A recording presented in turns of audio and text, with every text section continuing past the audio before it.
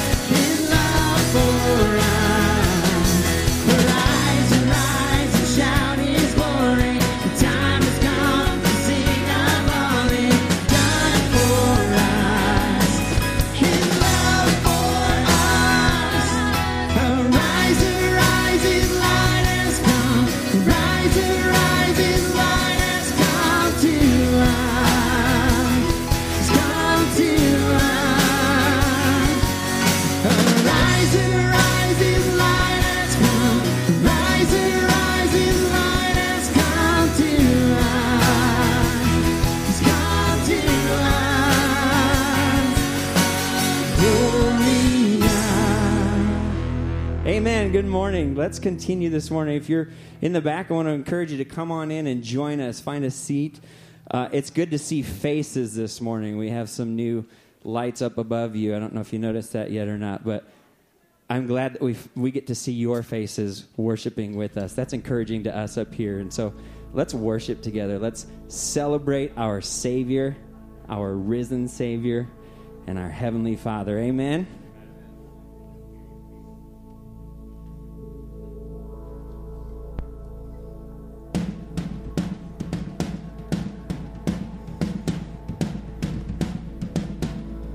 Oh Lord my God, when I in awesome wonder consider all the worlds thy hands have made, I see the stars, I hear the rolling thunder, thy power throughout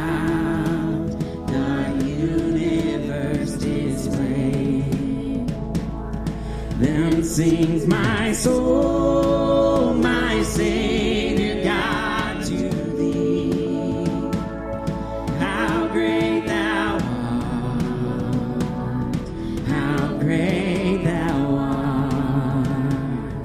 Then sings my soul, my Savior God, to thee. How great thou art.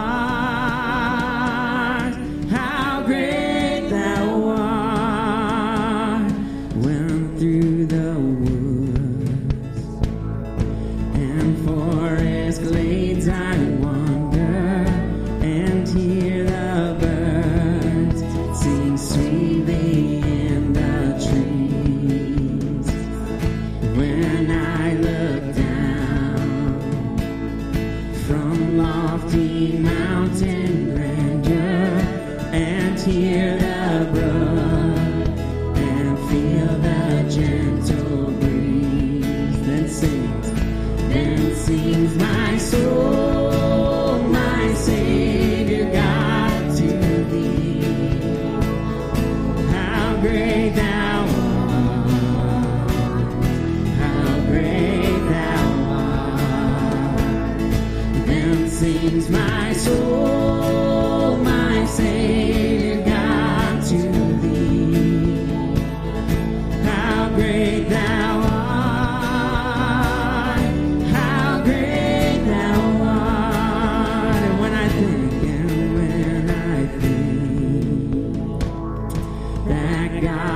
Son not sparing, sent him to die.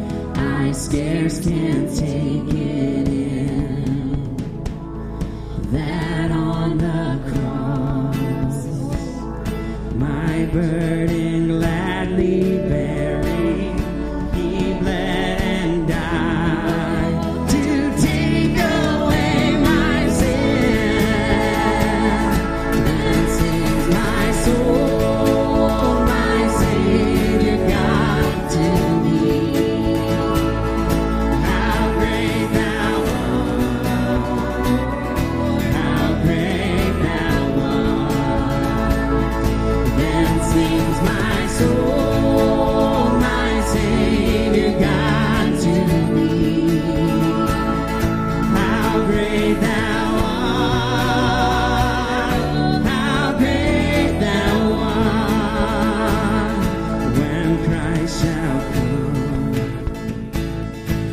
shout of acclamation and take me home.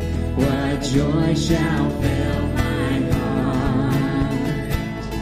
Then I shall bow in humble adoration and there proclaim, my God, how great thou art. Then sings my soul, my Savior God, to thee. How great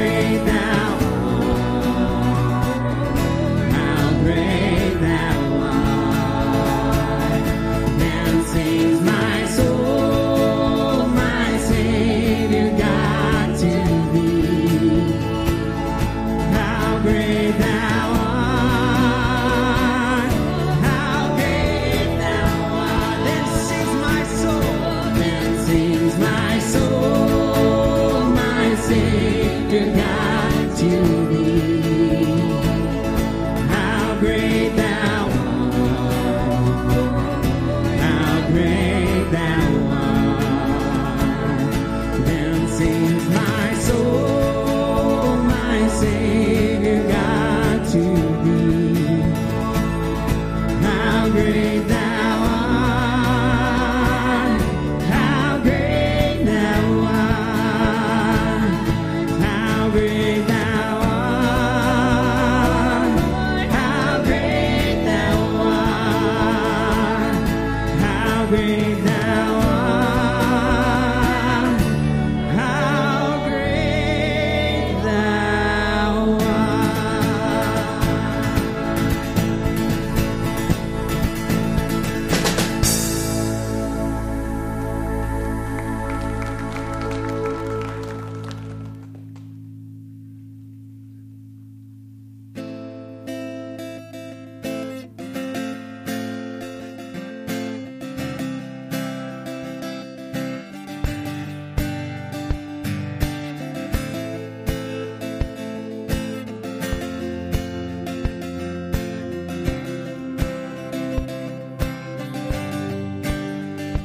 lost are saved, find their way at the sound of your great name. All condemned, feel no shame at the sound of your great name.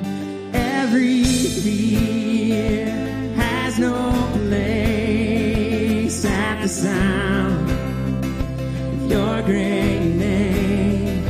The enemy, he has to leave at the sound of your great name. Jesus, Jesus, worthy is the Lamb that was slain for us.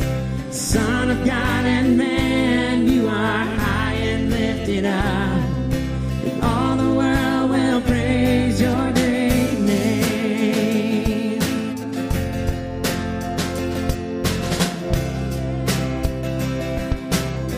Although we find their strength at the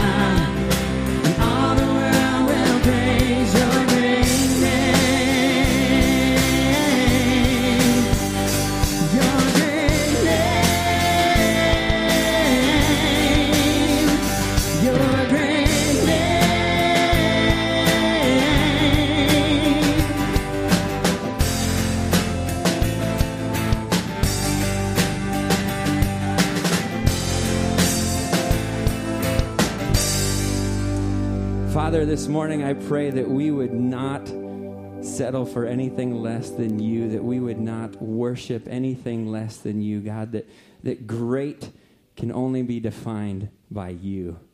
Everything else pales in comparison. Lord, we thank you for who you are, and we love you, and we praise you truly for who you are. May you be elevated. May you be increased this morning as we decrease and we surrender and hear from you today. We love you. In Jesus' name, amen. Amen. You can have a seat. Welcome to Crosspoint. My name is Dave. I'm one of the pastors here. We're grateful that you're with us. If you do have a Bible with you, get to Exodus 19 and 20. That's where we'll be this morning. And now I can say that to you, and you can actually see your Bible. This is a big blessing for us to be able to, I don't know if you've had that experience on a Sunday morning, but you're like, yeah, good luck with that. Thanks for telling me to do that. I can't see it. Hopefully you can see it now. And just God's been so faithful to us over the 4 years of us being here, nearly 4 years. God's been faithful to provide and through the generosity of his people. And we're grateful to not only be debt-free, but to be able to do an upgrade like this and have some lighting in this room. So we're thankful. Since last fall, we've been on a journey through the story of the Bible, and today we begin in Exodus 19. And to get us there, I want us to watch this video to kind of lead us to where we've been up into where we are this morning. Let's talk about the book of Exodus. Now, you're probably familiar with this book because of the epic story of Moses leading Israel out of slavery from Egypt. Yeah, but that's just the first half of the book. The second half has Moses giving the 10 Commandments to Israel, along with these blueprints for making a sacred tent. Now, right here in the middle is the story that connects these two halves together, and it all takes place at the foot of a famous mountain. Okay, so let's start back at the beginning. So the first thing we have to remember is we're continuing the story from Genesis. Yeah, in Genesis, God promised Abraham that through his family, all the nations of the earth will be blessed. And Genesis ends with Abraham's family down in Egypt.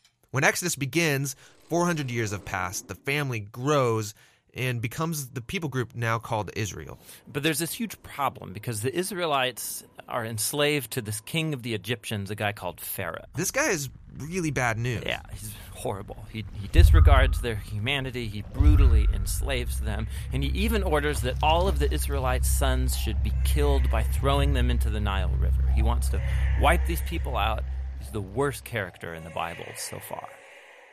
Here's where we meet an Israelite woman who wants to save her son. And so she does throw him in the river, but safely, in this little reed basket. And Pharaoh's daughter finds this baby and takes him as her own. And this is the boy who grows up to become Moses, the man who will rescue Israel from slavery.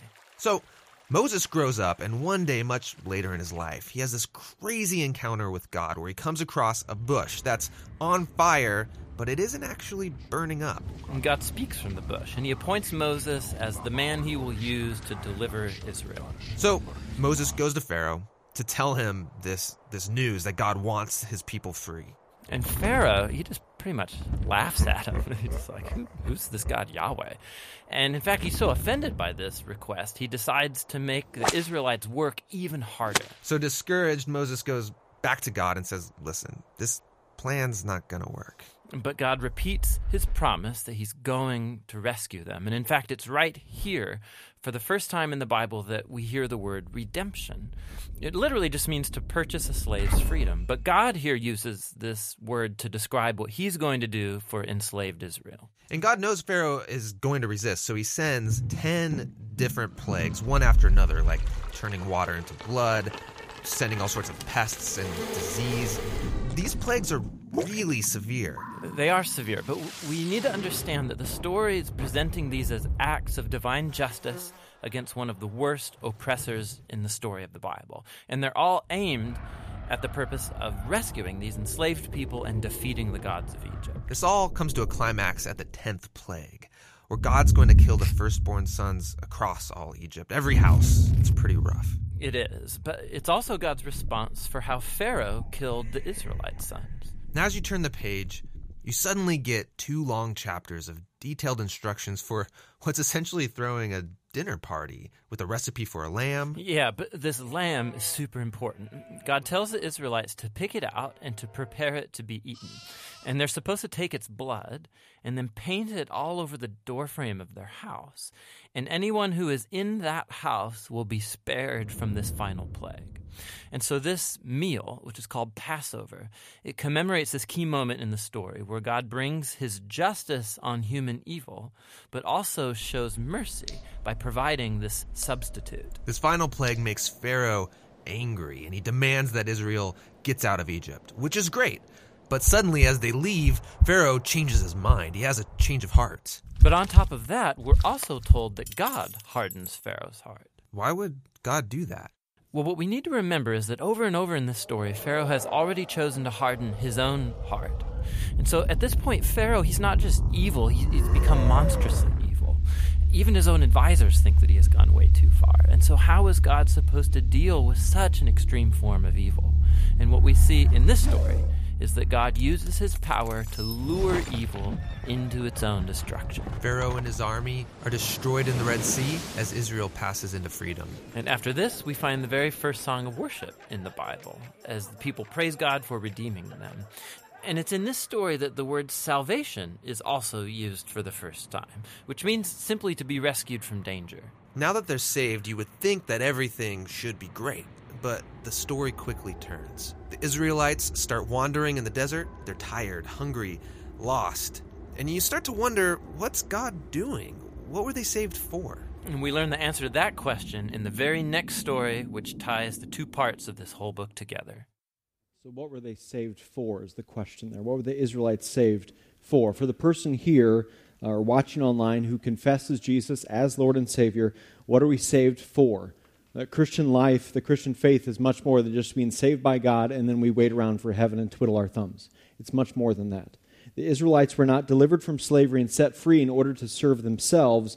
It wasn't like, okay, you're free from the Egyptians now go live and now go and live and serve yourself. It wasn't that at all. Instead, it was God, their Savior, their Redeemer, their Deliverer, who called them for His own and Him alone, and God was setting them free in order to worship Him. And so they're saved from the wrath of God. We see that in the parting of the Red Sea, and in complete and total victory over the Egyptians, over evil. We see them cross over on dry land. We see the Israelites cross over on dry land, walk through and come through the judgment waters. But now they're saved to a life. They're called and commanded to live for God alone, the God who redeemed them, the God who saved them and brought them through. God is their Redeemer, and so they're called to live for Him. So what are the Israelites saved for? We see this answer in Exodus 19, verses 1 through 6. On the third new moon, after the people of Israel had gone out of the land of Egypt, on that day they came into the wilderness of Sinai. They set out from Rephidim and came into the wilderness of Sinai, and they encamped in the wilderness. There Israel encamped before the mountain, while Moses went up to God. The Lord called to him out of the mountain, saying, "Thus you shall say to the house of Jacob and tell the people of Israel." Verse 4, "You yourselves have seen what I did to the Egyptians, and how I bore you on eagle's wings and brought you to myself. Now therefore, if you will indeed obey my voice and keep my covenant, you shall be my treasured possession among all peoples. For all the earth is mine, and you shall be to me a kingdom of priests and a holy nation. These are the words that you shall speak to the people of Israel." So the Lord is giving them this reminder of what He's done. A reminder of His faithfulness, His goodness, His power, His grace, that like an eagle, He came in and rescued them, took them to a new height, brought them to safety, carried them through the wilderness, has fed them. God has been so good to the Israelite people. It hasn't always been easy. It hasn't always been easy. You would not describe their experience thus far as comfortable. But even in the discomfort, God has been present with them. And He's not only brought them to Himself, but now He speaks these words of love over them, that you are my treasured possession. You are my people, and as my people, you shall be to me a kingdom of priests, a holy nation. The Lord is commanding His people, the ones He has saved, to live for Him, to represent Him to the nations and the people around them, and as a group of people, that they would be a holy nation. As God's people, their lives would look different than the lives of those who worship false gods and reject the God of the Bible. Their identity had been changed. Their identity had been transformed because God had saved and delivered. Their identity, their purpose in life has changed. It's no longer about them. It's all about God. It's all about God himself, the one who bore them up on eagle's wings, rescuing, redeeming. He is the one who saved them to something, a new life and a new mission. And this mission goes back to Genesis 12, when God told their descendant Abraham that through this family all the nations would be blessed. To see God's desire to see people saved and enter into a relationship with him, that mission to reach people that began in Genesis 12 is only continuing here in Exodus 19, that through this nation they would be God's people to represent him to the world. And so they're given this charge to be a kingdom of priests, a holy nation, that because of being God's treasured possession, they have a new identity, a new mission. And so you can imagine the people are probably thinking, okay, so what does that look like? If we're called to represent you to the world, to the nations around, Lord, how are we supposed to do that? What does that look like? And so the Lord gives the people the law. He's going to give them commands of, okay, this is what it looks like to live for God. Live for the God who has saved you. In the last 6 weeks of this series, we're going to look at some of those commands, specifically this week and next week, looking at the 10 Commandments. And so the Lord gave the people the law. He's going to give them commands of what it looks like. And in our culture sometimes there is this impression, this false belief that we can follow, we can trust in Jesus, we can be saved, but then really not see our lives radically changed and transformed by the grace and truth of God. That we can have Jesus as Savior of our hearts, but while we can remain Lord and leader of our own hearts. But scripturally, in the Bible, you just don't see that. You can't have one without the other. If he's Savior, then he's Lord. If he's Lord, then he's Savior. So it's not like, I really believe and I really trust in Jesus, but when it comes to this dating relationship, when it comes to how I handle my money, when it comes to what I do in private, how I love my spouse, how I treat those who mistreat me, how I handle bitterness in my life, when it comes to those things, I'll determine what I'm going to do about those things. I mean, the Lord saved me, but I'll determine what I do about those things. You just don't see that disconnect in Scripture. Our hearts are prone to justify and excuse sin, right? Mine is justify disobedience. We're prone to say to ourselves, boy, I'm really seeking to obey over here. Doesn't that excuse what I'm doing over here? And we see it kind of this like great scale, like a big weight scale. We're kind of tipping it in our favor because we're really obeying over here, but we're really not over here. Someone has said this, I can't remember who said it, but radical obedience in one area doesn't excuse radical disobedience in another area. And sometimes we justify our sin in that way. What I love about this 3-year chronological journey is that it helps us see really big picture, overarching themes in Scripture. One of those it stands out to me here in the book of Exodus. God delivers, God redeems, God saves the people, and then he gives them the commands to live by. It's not the other way around. Where God gives them the commands to live by, and then based upon their level of obedience, then he determines whether or not he's going to bestow upon them his grace. We can't miss this because too often in Christianity, since the book of Acts, we get this turned around.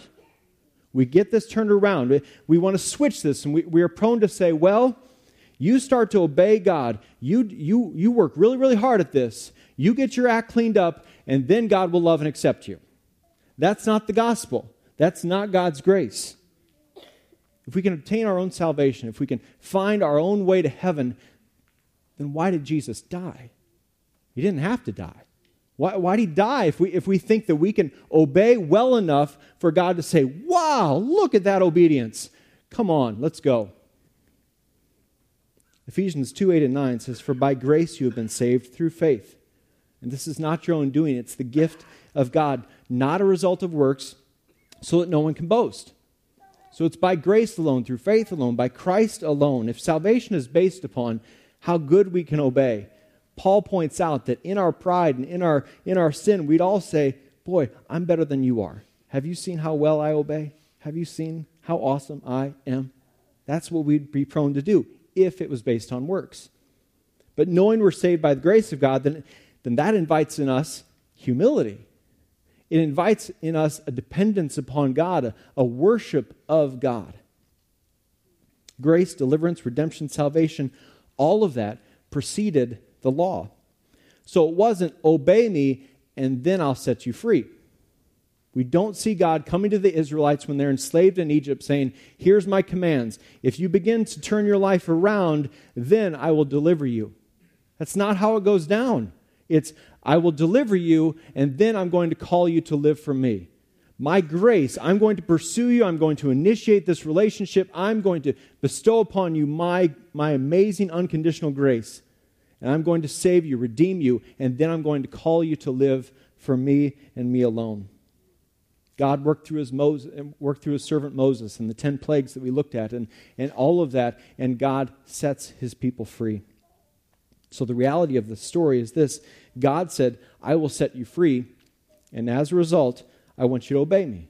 I'm saving you not just from something, but to something, to a new life and a new mission. You're my treasured possession. So out of that identity, you live a new life. So, and when we look at the 10 Commandments, this week and next, they not only give us an idea of how to live for God, but they also give us a picture of our God, his nature and character. Anytime we open up our Bibles, we have this opportunity to learn about God. The God we sing to, the God we give to in offerings, the God we pray to, the God we gather around and worship. And so in the 10 Commandments, we learn about our God. And one of the big things we'll see in the 10 Commandments is that God is holy. We'll see his holiness on display. Remember, these are not 10 suggestions from God, but they're 10 commandments. He's called the Israelites to be a kingdom of priests, a holy nation. And these are practical ways that we can pursue that holiness. We'll look at the first 4 today, the last 6 next week. Exodus 20, verses 1 and 2. And God spoke all these things, saying, I am the Lord your God, who brought you up out of the land of Egypt, out of the house of slavery. I love this because, again, before he's given them a command, he's reminded them of who he is and what he's done. He is the Lord their God. He is the one who has loved them so much that he brought them out of Egypt, out of slavery. He loves these people. His love for them does not diminish his holiness. It does not diminish the commands that he's going to give them, nor do these commands diminish his love. But instead, these commands, they remind us, he's reminding here of his love and faithfulness to his people before he's even given them a command.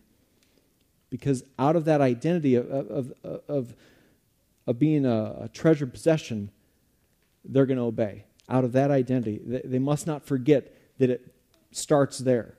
It starts with receiving grace, and then it leads to obedience, and not the other way around. When a person comes to faith in Christ, their first step is surrender. It's to agree with God, to no longer disagree with him, but it's to agree with him, to repent, to believe on Jesus as Lord and Savior. And at that point, our identity is now not in our past, not in our sin, what we've always been, but rather our identity is now in a new creation in Christ. We've been made new. Our hearts are now a heart of flesh and not a heart of stone. We've crossed over from death to life. We've crossed through those waters, and now we have this new inward identity. It flows into an outward activity. It stands out in this world. It reflects the God that has saved us to the world around us. Said another way, out of identity flows our activity. So our identity in Christ flows out to our activity for Christ. For example, I'm a husband to my wife Heather now for 20 years in June.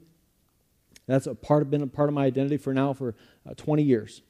So out of that identity flows my activity.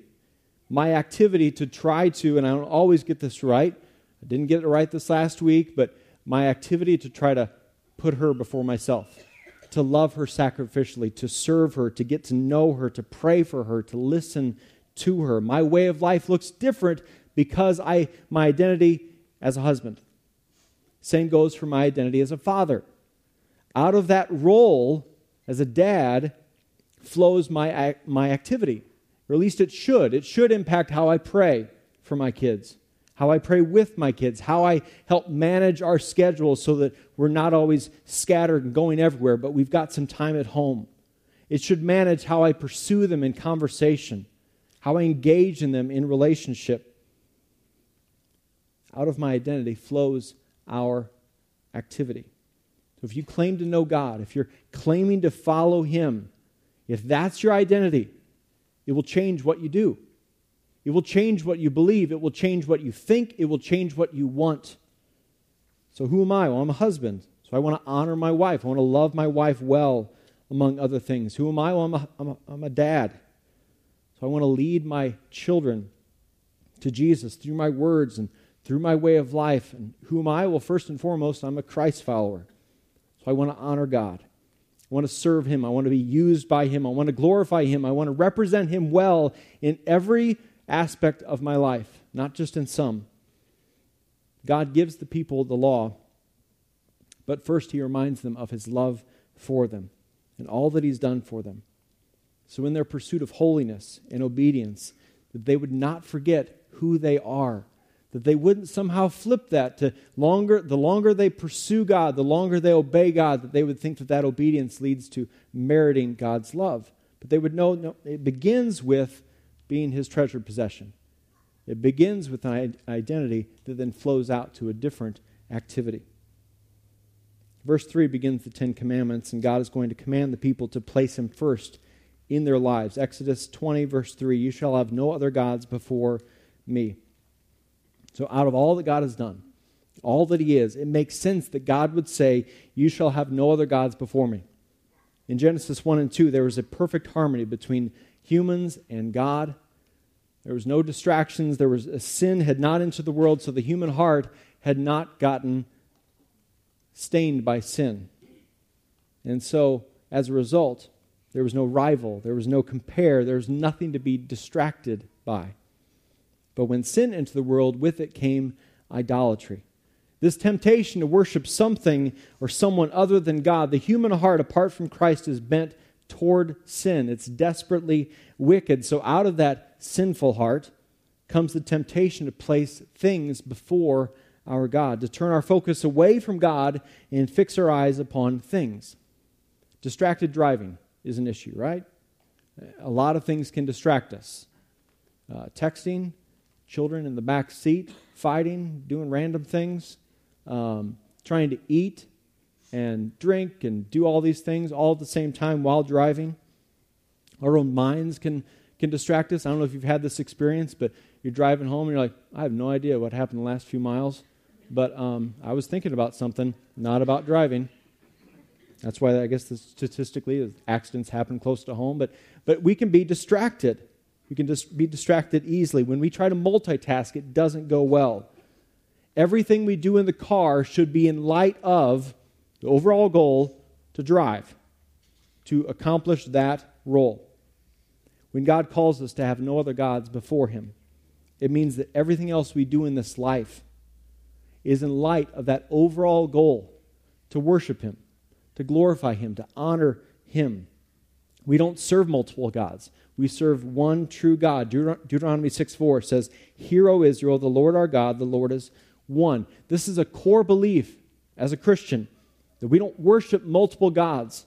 We worship the one true God, the God of the Bible, the creator of the universe, Father, Son, and Spirit, the one who has no rival and no comparer, no equal, who stands alone in all His glory and majesty that belong to Him. As Christ followers, we live in light of an overall and constant awareness that our entire lives are to glorify Him, to worship Him. That's the thing that overrides everything else we do in this life.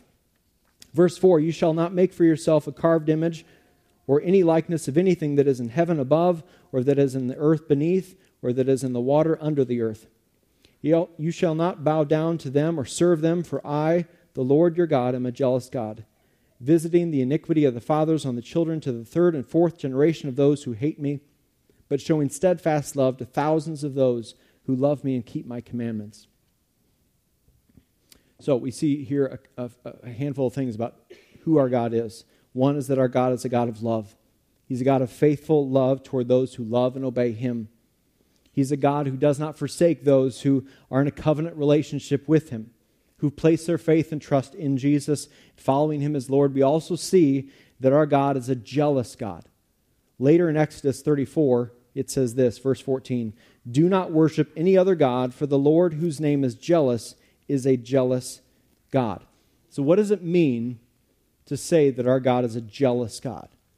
Well, it doesn't mean that He is jealous of what other people have. Like, oh, I wish I was stronger like so-and-so. It's not that.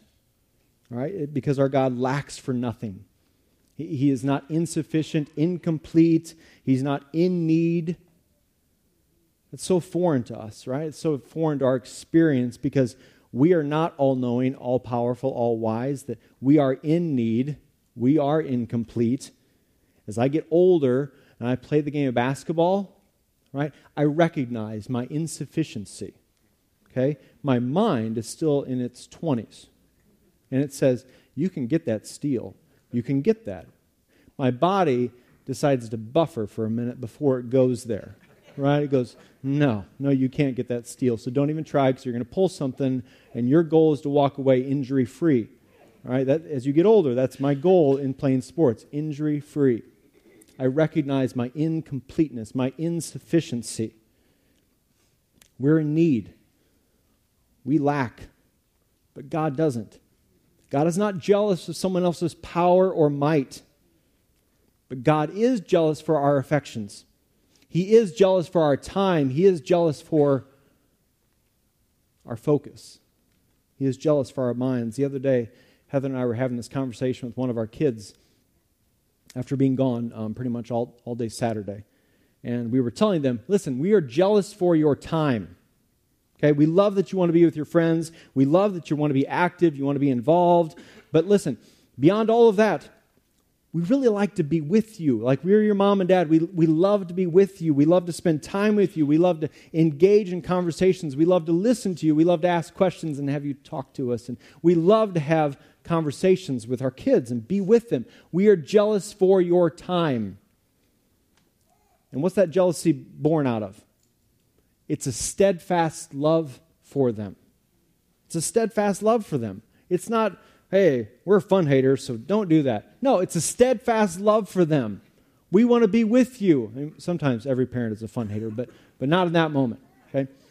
But when Christ followers serve and worship idols rather than God, when our focus and our minds and the time on our calendars, when the money in our accounts, when the words in our mouth, the view of our eyes, when those things are on lesser things, then our God grows jealous. He's a jealous God. The commandments begin with a call to worship our God alone, first and foremost. And then what we see is kind of God mapping out for us what that practically looks like. Because our God deserves honor in all that we do, not just on Sunday mornings, not just when we're with other Christians, not just when we're in public, but in all that we do.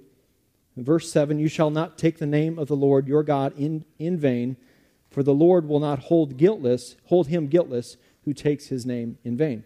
So what does this mean? What does it mean to take the Lord's name in vain? Well, said another way, it would be when we empty the name of God. When we use the words of Jesus and Jesus Christ and God, when we empty them of their significance and their meaning.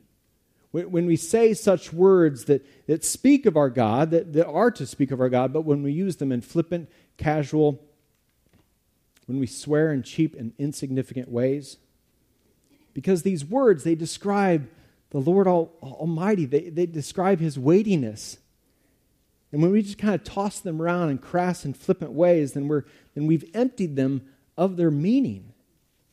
So when we say OMG, when we say Jesus Christ, and that doesn't refer to the one who hung on the cross and rose again on the third day, but it's just kind of this flippant, we got upset about something, we've emptied them of their significance, of their weightiness.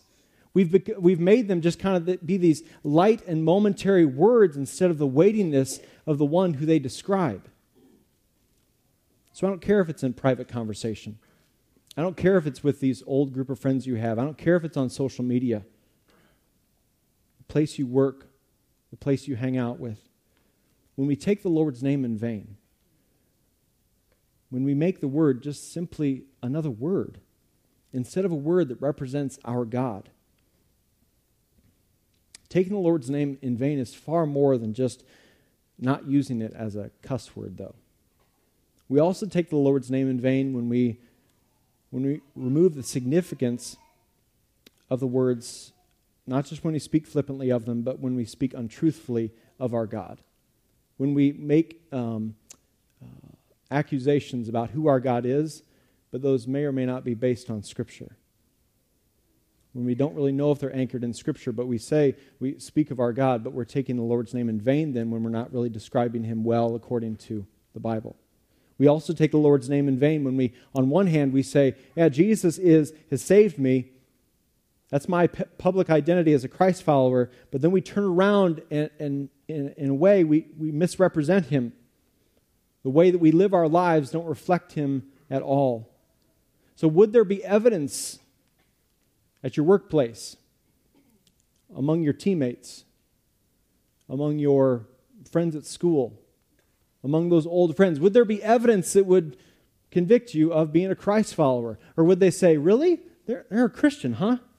Okay, that's not really what I thought a Christian did or acted like. Or would there be, I see it. I see it in their way of life. I see it in how they love people. I see it in how they go about their day. See, when Jesus was teaching the disciples how to pray, He began with what? Hallowed be your name. Meaning the name of God is holy because God is holy. Our God is set apart. So the words we choose to say in our way of life are to reflect the holiness of our God. So we can't name the name of Jesus on one hand and then on the other hand deliberately disobey Him and misrepresent Him. God called the Israelites to be a kingdom of priests, a holy nation, a group of people who would represent Him to the world. We are called to be ambassadors for Christ, 2 Corinthians 5. That we carry His good news to the world around us. And so that impacts how we speak. It impacts the words we choose and how we turn from hypocrisy and two-faced living, how we speak reverently of our God, understanding the weight of His glory and His goodness, His character, the significance of Him in our lives. Our words should reflect our identity in Christ. Jesus said this in Luke 6:45, that the mouth speaks what the heart is full of. So don't just see this command as something in the negative, but see it in the positive. That the more we delight in God, the more we know God, the more we love God, the more we get to know God through His Word, talk to Him in prayer, the more the Lord is ruler of our hearts, the more our mouth will overflow with that reality, will overflow with that identity that we have in Christ. God moves on to the next command in verse 8. Remember, all of these are intended to bring blessing to our lives, but they also show us who our God is, how to reflect Him to the world. Verse 8, remember the Sabbath. Remember the Sabbath day to keep it holy. 6 days you shall labor and do all your work, but the seventh day is a Sabbath to the Lord your God. On it you shall not do any work, you or your son or your daughter, your male servant or your female servant, or your livestock or the sojourner who is within your gates. For in 6 days the Lord made heaven and earth, the sea, and all that is in them, and rested on the seventh day. Therefore the Lord blessed the Sabbath day and made it holy. Now the Sabbath is one command here that's not necessarily given as a command in the New Testament. And so we don't obey this command as law. If you worked around your house yesterday on a Saturday, it doesn't necessarily mean that you sinned, okay? Students, you can't use this as an excuse of, sorry, I'm Sabbathing, it's Saturday, I can't clean my room. That's not it. That's sinning in another way. We'll get to that commandment next week, all right? But we're not under the law of Moses. And here in what's given to the Israelites, and we might say, well, then I can have idols. Then I can take the Lord's name in vain. Then why are we even looking at the Ten Commandments? Because all of those are affirmed in the New Testament. They're all talked about in the New Testament, but the Sabbath is a unique one. Colossians 2:16 and 17 and Romans 14:5 make it clear that for the Christian, the Sabbath keeping is a matter of freedom, not a command from God. It's not a religious checklist or a law that we obey. So the Sabbath day in Exodus here refers to Saturday. But since the resurrection of Jesus, the Lord's Day is always, since the resurrection happened on Sunday, the Lord's Day has always been on Sunday for the New Testament Christian. as the day to meet together and set aside for the Lord, set aside as holy. You see in Acts 2, though, that they met daily together. So it's not just about a Sunday thing, but it's a way of life. All right. You also see in Colossians 3:23 that all that we do is to be worship of God, not just when we sing and gather together. So the Sabbath is not, this is the only day I worship God, but this is the only day I'm with other believers. So then what do we do with the Sabbath? Do we just ignore it? Not at all. There are principles here in Exodus 20 that we would be wise to take note of, to build into our lives, to build into a rhythm that's been around since Genesis. Since Genesis, before the law is given to the Israelites, we see this pattern of working 6 days and resting on the seventh. We get that model from Creator God, who rested on the seventh day. And it wasn't like he was tired. It wasn't like he was tired. He's God. He never grows tired. He's not lacking. And yet, even so, he rested. So when we set aside a day of our weeks to honor the Lord and rest, we imitate our Lord. When we choose to set aside a day of the week from work, we are acknowledging that we're not God, that we are not sovereign, and only God is. It acknowledges that we trust in God and God's rhythm and God's timing, God's order. It acknowledges that we need God, that we're dependent upon God. I struggle with finding this rhythm in my life. I struggle with taking a day off, and that's not this badge of honor. All right?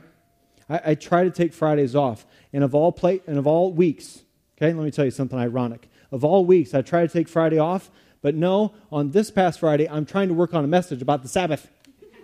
Okay? That's irony in its finest. Beautiful. Thanks, Holy Spirit. So pray for me that I might grow in this, because I will not last in ministry until I honor the Sabbath. Plain and simple. So pray for me. Hold me accountable. I'll hold you accountable too, but just encourage me in that. I struggle with this. When we ignore the 6, and I got to preach on it too, but when we ignore the 6 days on and 1 day off, we're more or less placing ourselves up greater than God, as if he can get more done through us in 7 days than he could in creating the universe in 6. What he needs for us is to rest in him, to acknowledge that he's enough, that our trust is in him and his ways, that he's the one at work. Listen, we've been created to work. Okay? The book of Proverbs talks all about that to reject laziness, don't be like the sluggard, be like the ant, all these kinds of things. Work has been around since Genesis, but so is rest. We've been designed to rest. Rest from working, creating, striving, laboring. See, the Pharisees, though, they saw the Sabbath as this law, that heaven forbid you do anything on the seventh day of the week. Jesus said in Mark 2:27, the Sabbath was made for man, not man for the Sabbath. So Sabbath is a gift to man. It's this blessing from the Lord. Someone has said, if you work with your hands all week, then you Sabbath with your mind. You rest with your mind. Or if you work with your mind all week, then you Sabbath with your hands. It's always resonated with me. But when we rest from work, we are also setting aside the idol of work. Right? No other gods before our God. Well, here's a practical way that we intentionally go after that idol.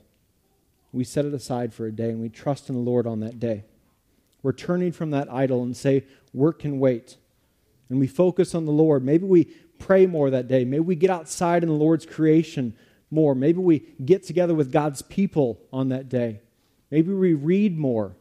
We're more into the Word that day than other days. But one day we're just more aware of the Lord than the other 6 days of the week. One day where we set it aside as holy, where we're intentional about it. You schedule everything else in your life, don't you? Everything else you schedule. Why do we not schedule rest in the Lord and a day to set aside as holy? Ultimately, Jesus is our Sabbath rest. In Christ, we have continual rest. We have this rest in what He's already done through the cross and the resurrection, and not in trying to achieve our own salvation, find and merit God's love. And we admit to that rest. We acknowledge that rest when we rest 1 out of every 7. Our God is a good Father who cares for His children. His commands for our lives are intended to bring blessing, not burden. Some of us view God as this cosmic killjoy who doesn't want his people to be happy. And sadly, some Christians reflect that, right? You would think that they got saved and walked into prison or something. Instead, you got saved, you're set free from the prison, is what I see in Scripture. So these commands, they bring life. They not only help us learn about our God, they help us to know what it looks like to live for God. They also bring blessing into our lives. These are intended to bring life. And so God has called the Israelites out of slavery. The last thing he would do is send them back into slavery. His desires for freedom for them. So these commands help them avoid walking back into slavery, whether that be slavery of idolatry, slavery of hypocrisy, slavery of crass and careless words, and a heart that isn't captivated by Christ, slavery from work. Our God is a good Father, a perfect heavenly Father who has steadfast love for his children. And as his children, we trust in his words, we trust in his ways. Jesus is the one who fulfilled the law and the commands and expectations of God perfectly. And so our trust is not in our ability to obey, but our trust is in the one who got it perfectly right and then who died for us, laid down his life for us. The one who's transforming us, making us more like him. We will not reach perfection this side of heaven, but that is not an excuse to not grow in holiness, grow in Christ's likeness, grow to be more like Jesus. And so we pray, Lord, change us. Remove the idols. Fix my eyes on you. Transform my heart. Change my heart so the words that would overflow would reflect your weightiness and your significance. They'd reflect your holiness. Change my heart where work isn't an idol, but where I serve and worship you and you alone. As the worship team comes back up, I would love for us just to have some quiet time to pray. A couple minutes, responding as the Spirit leads you. Talk to your Father in heaven. And then we will stand and sing and take our offering and we will worship God in that way. But let's just be quiet before the Lord. Let's pray and then we'll stand up and sing.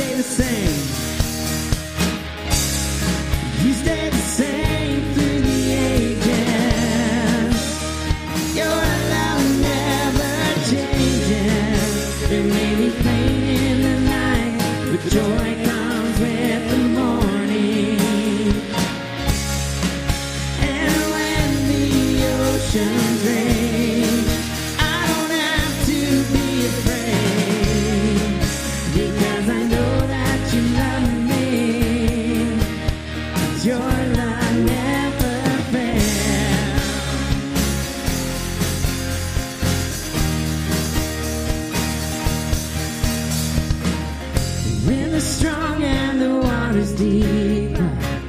I'm not alone here in these open seas. Your love never fails.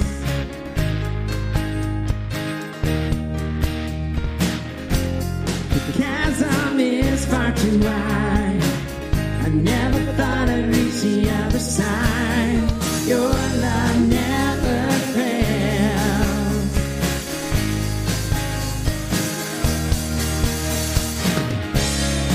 You stay the same through the ages. Your love never changes. There may be pain in the night, but joy comes with the morning. And when the oceans rage, I don't have to be afraid, because I know that you love me.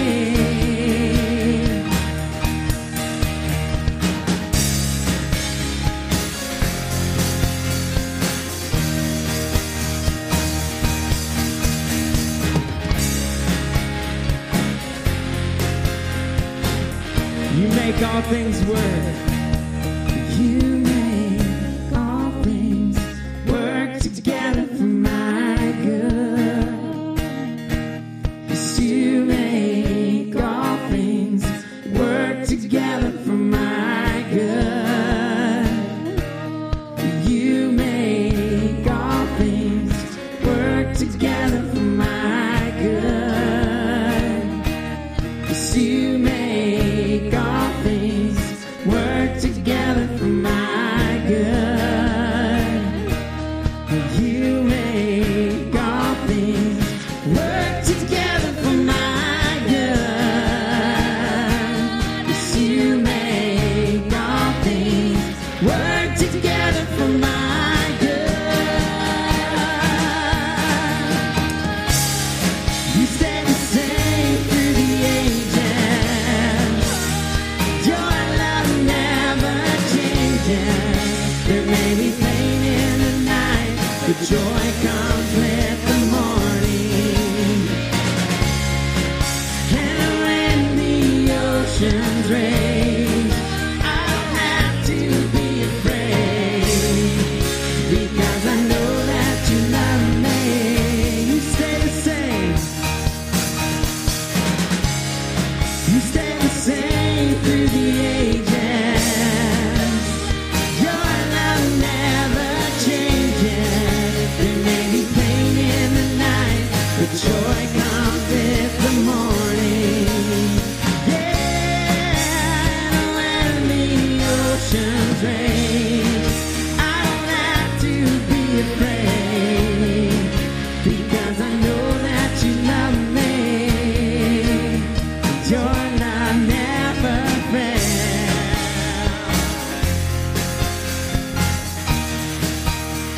Your love never fails.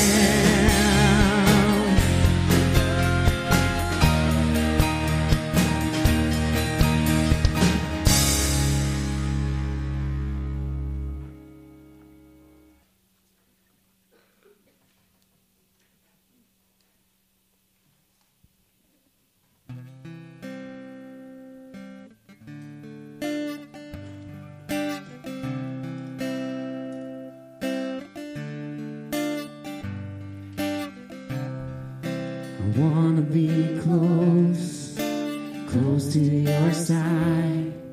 So heaven is real and death is a lie. I wanna hear voices of angels above, singing as one. Oh, hallelujah. Holy, holy, God Almighty, the great I am, who is worthy, none beside thee, God Almighty, the great I am.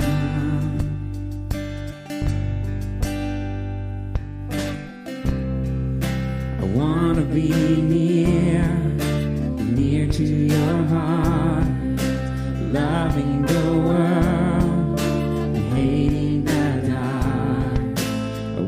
see dry bones living again, singing as one. Hallelujah. Holy, holy, God Almighty, the great I am, who is worthy, none beside thee, God Almighty, the great I am.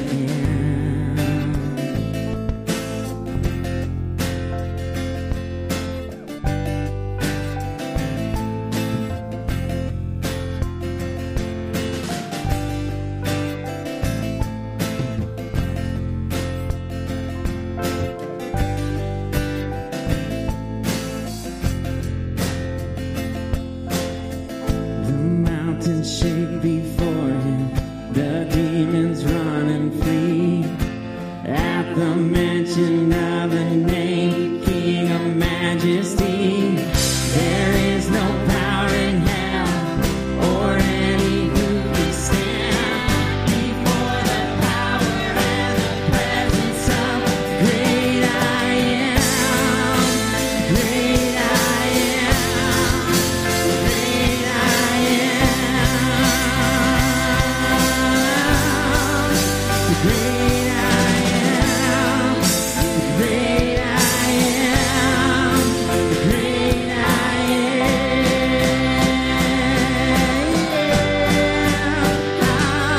Hallelujah. Holy, holy, God Almighty, great I am. Who is worthy? None beside thee, God Almighty, great I am. Great I am. Great I am. Great I am.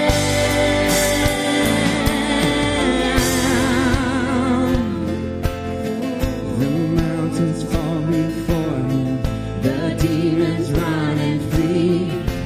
At the mention of the name, King of Majesty, there is no power in hell or any who can stand before the power and the presence of great I am. Great I am. Great I am.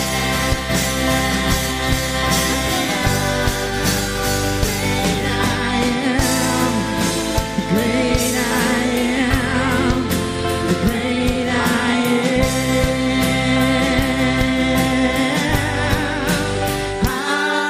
Hallelujah.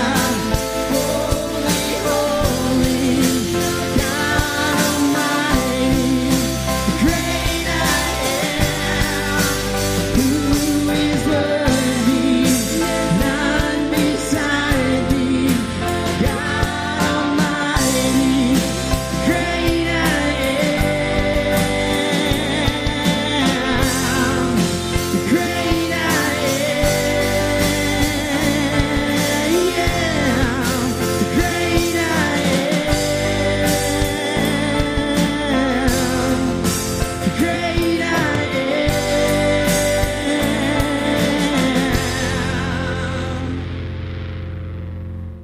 Father, we're grateful for your word, that it sets us free, that it shows us who you are, that it leads to life, it leads to blessing, God. Thank you for saving us. Thank you for redeeming us. Thank you that you're on your throne. And Father, I pray that this week we would represent you well, not out of obligation, but because we are your treasured possession, because we are the focus of your steadfast love. Thank you for your Son. Thank you for the cross. Thank you for the resurrection, that it changes everything. May we be ambassadors for you this week in the words we say and how we work and how we rest and how we serve you and live in light of an overall desire to worship you and to love you supremely above all else. Thank you for your grace. Thank you that you first loved us. In Jesus' name, amen. Have a great week. God bless.